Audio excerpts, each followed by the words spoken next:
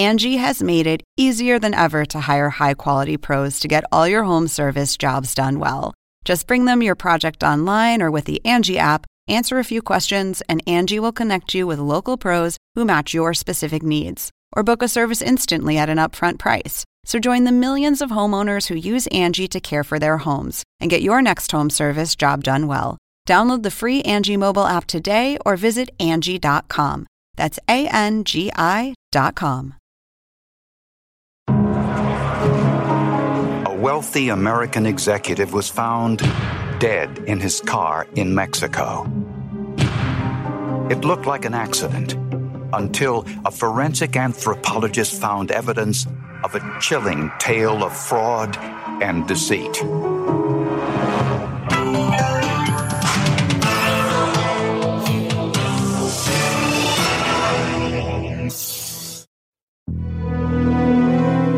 "34-year-old Madison Rutherford had everything. He was ambitious, successful, happily married, and rich. He worked as a financial advisor in Connecticut with an uncanny ability to make money for his clients.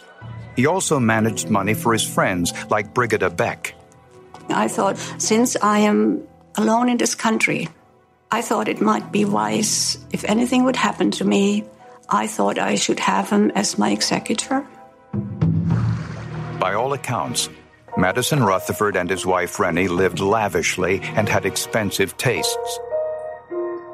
So it wasn't unusual for Madison to travel outside the United States pursuing his various interests. Madison Rutherford and his wife had a penchant for various types of animals, including dogs. And part of the reason for supposedly going to Mexico was to obtain another exotic dog.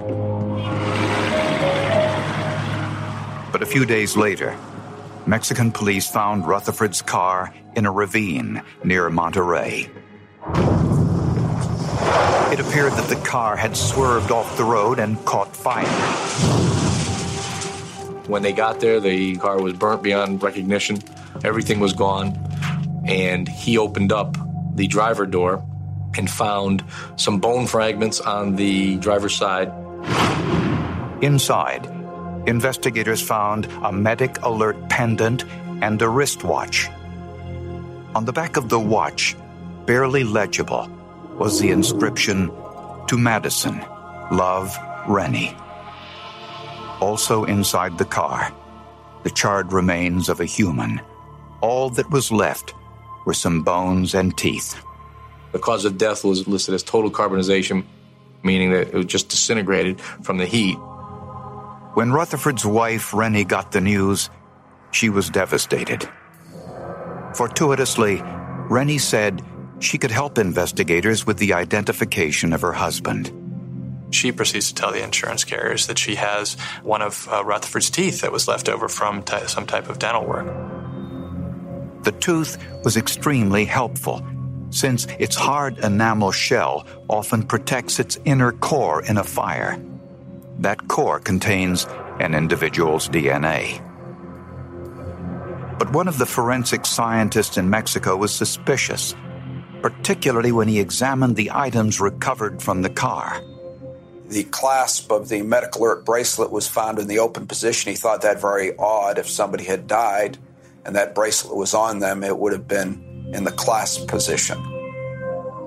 Investigators wondered whether the open clasp was a clue or simply an unimportant detail.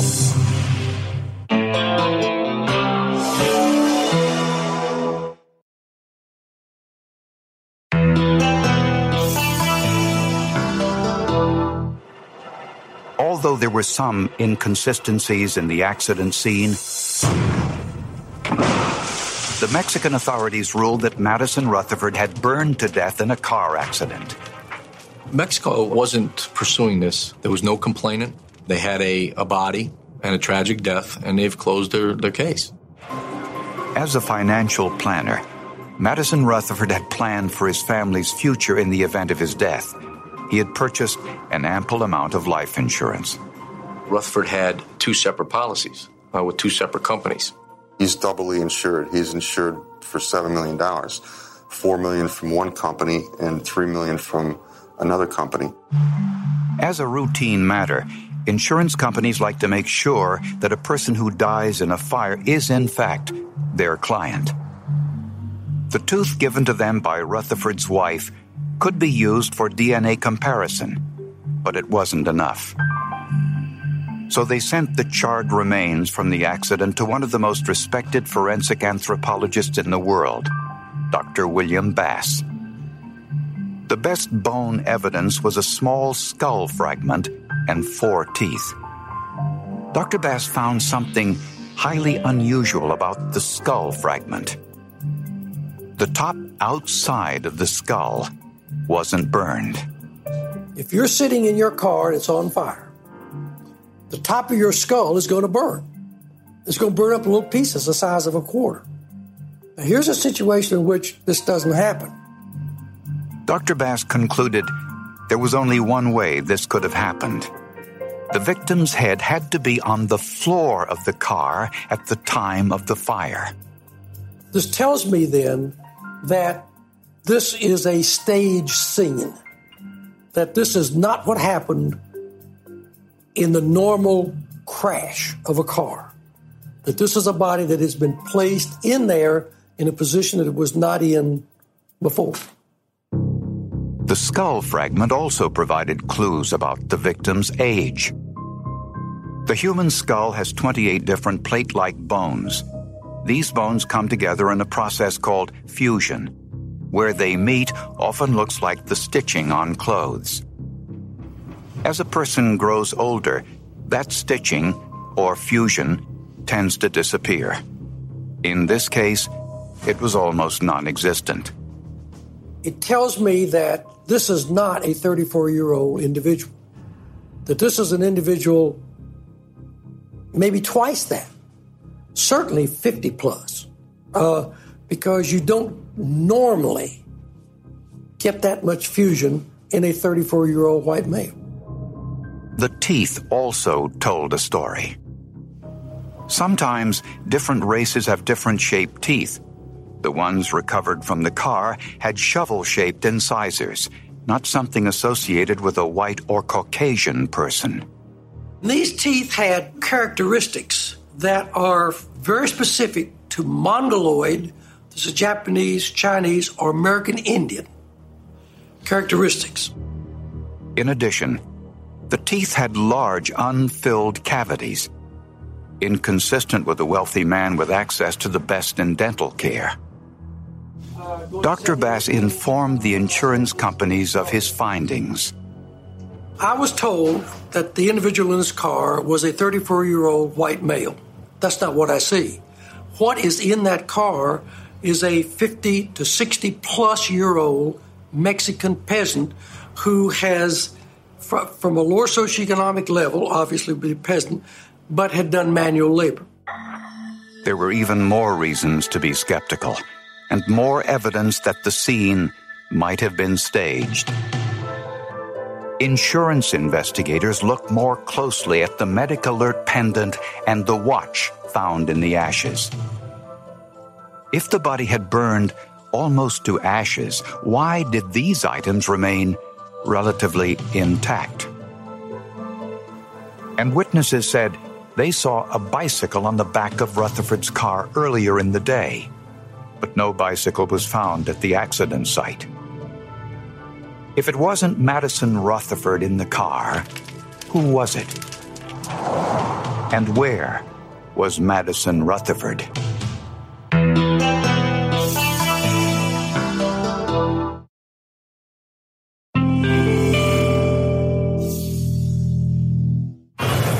Forensic scientists were certain that Madison Rutherford was not the man killed in the car explosion in Mexico. The focus switched not so much from we need more proof of death, we actually think he's alive. And now we want to find out where. The authorities weren't the only ones concerned. His neighbor, Brigida Beck, had entrusted Madison Rutherford with her entire life savings, about $500,000, and she wanted to know where it was. I was uncomfortable about the whole thing. I said, how is this going to play out? when do I get my money? When do I have a clear picture of this whole thing? Brigida went to the Rutherfords' home and asked Rennie for answers. She, said, I need to speak with you, and just don't make a sound. Please don't make a sound. Don't say anything. And I said, what's happening? So she leaned over kind of, and she whispered, he said, Madison is not dead. I said, what? And I said, what happened? Where is he? And she said, he's in hiding. I just lost it. I just thought this was just too much. I just walked away after a few moments, and I just cried. I just broke down. This was too much. For Brigida, things soon got even stranger when Madison Rutherford showed up alive and well at her house. This was all very bizarre. And how could he do that? And wouldn't he be afraid that he might get, picked up, but somebody might damage the house? Rutherford told Brigida that his death had been staged for him by none other than the FBI. He said that organized crime members were after him because he had refused to launder drug money. He assured Brigida that her money was safe, but instructed her to tell no one he was alive. He asked me, would you mind if I could spend a couple of weeks with you until I know what I need to do next? I said, of course. The poor guy had to be hiding from the mob. Why wouldn't I help somebody? Without warning, Madison left Brigida's home, and she never heard from him again. A few weeks later, Brigida got another visit, this time from the FBI. Their investigation into Madison Rutherford's financial dealings revealed he had withdrawn Brigida's entire life savings. She was penniless. The agent said there is no money. And I thought maybe they made a mistake. This cannot be. And I realized I had nothing left. He had dismantled everything little by little. And I said, my God, what do I have in my pocket? Excuse me. I had exactly $500 in my checking account. That's what I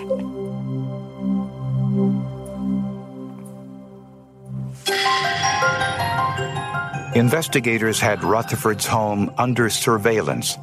Madison never appeared, but they finally got a break. A check of motor vehicles revealed that Madison owned a car that was being driven by a businessman in Massachusetts. His name was Thomas Bay Hamilton. He works as a controller for a technology company.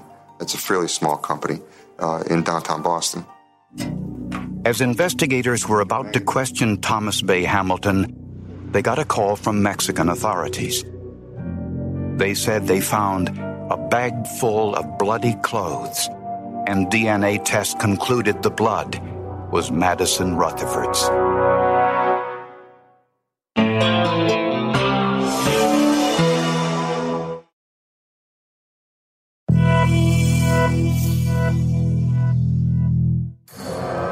One year after Madison Rutherford's disappearance, Mexican police found a bag full of bloody clothing near the site of his car fire.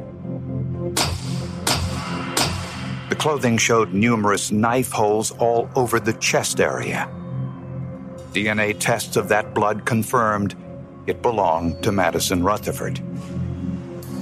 But this time, investigators didn't believe it. They were convinced the man they were following in Boston, Thomas Bay Hamilton, was in fact Madison Rutherford. Stu Robinson, the agent who arrested him in Boston, has these fingerprints with him. When Thomas Hamilton is arrested and we roll his fingerprints, they're the same prints. This is our man. This is Madison Rutherford. The FBI searched his apartment and found books on how to change your identity and travel brochures on Mexico. And they found one item that appeared to tie up the case once and for all. In the Boston apartment, we find an actual to-do list. It says goals for the year 1999/2000. And the very top thing is collect $7 million from the insurance company. So that was a pretty good clue. We kind of tied him together with just that one piece of paper. Right after he was arrested, Rutherford called his wife from prison. This call may be recorded or monitored. The first thing is we have to keep you from getting picked up for anything they think you did which you didn't. Okay? You got to go somewhere where they don't know the address. They'll be for you tomorrow morning. They'll get an arrest warrant by then. What happens to everything? I don't know. Let's do this piece by piece. I'm shaking. I know, but we got to get you out of here. Rennie originally denied she had anything to do with the attempted fraud. But when investigators showed her evidence that her husband was dating other women while living in Boston, Rennie changed her mind. She was not happy. She went through a range of emotions in a short period of time, and ending with anger. With Rennie's help, prosecutors learned that they had been planning this crime for months. While Madison was in Mexico, he drove to a desolate graveyard in the Mexican countryside and removed a body. Went in to an above-ground tomb, took off the top of a casket, and took out the corpse out of the casket. Prosecutors believe he positioned his car with the body inside at the bottom of the ravine, doused it with gasoline, and started the fire. When the flames subsided, he threw in his medic alert bracelet and watch so they would survive the blaze and help identify the corpse. He then took off on his bicycle. Rutherford returned to the United States and gave his wife the tooth he removed from the body so it could be used for possible DNA testing. To this day, no one knows whose bones were inside the car. Later, when Rutherford learned investigators were onto him, he was forced to change his plans.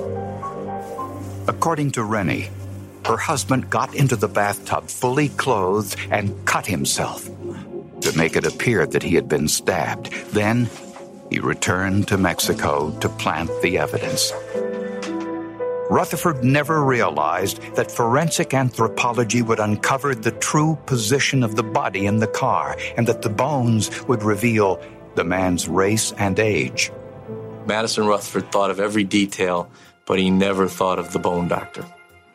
Investigators, looking for a motive, soon discovered that Rutherford had gambled heavily in stocks and lost. He lost a considerable amount of money in the 1995-1996 period, and I think that he saw that faking his death and getting insurance proceeds was a way of recouping losses and providing himself with a nest egg for future investments.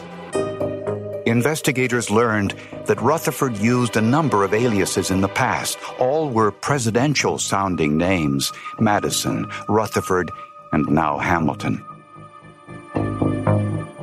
His real name was John Sankey.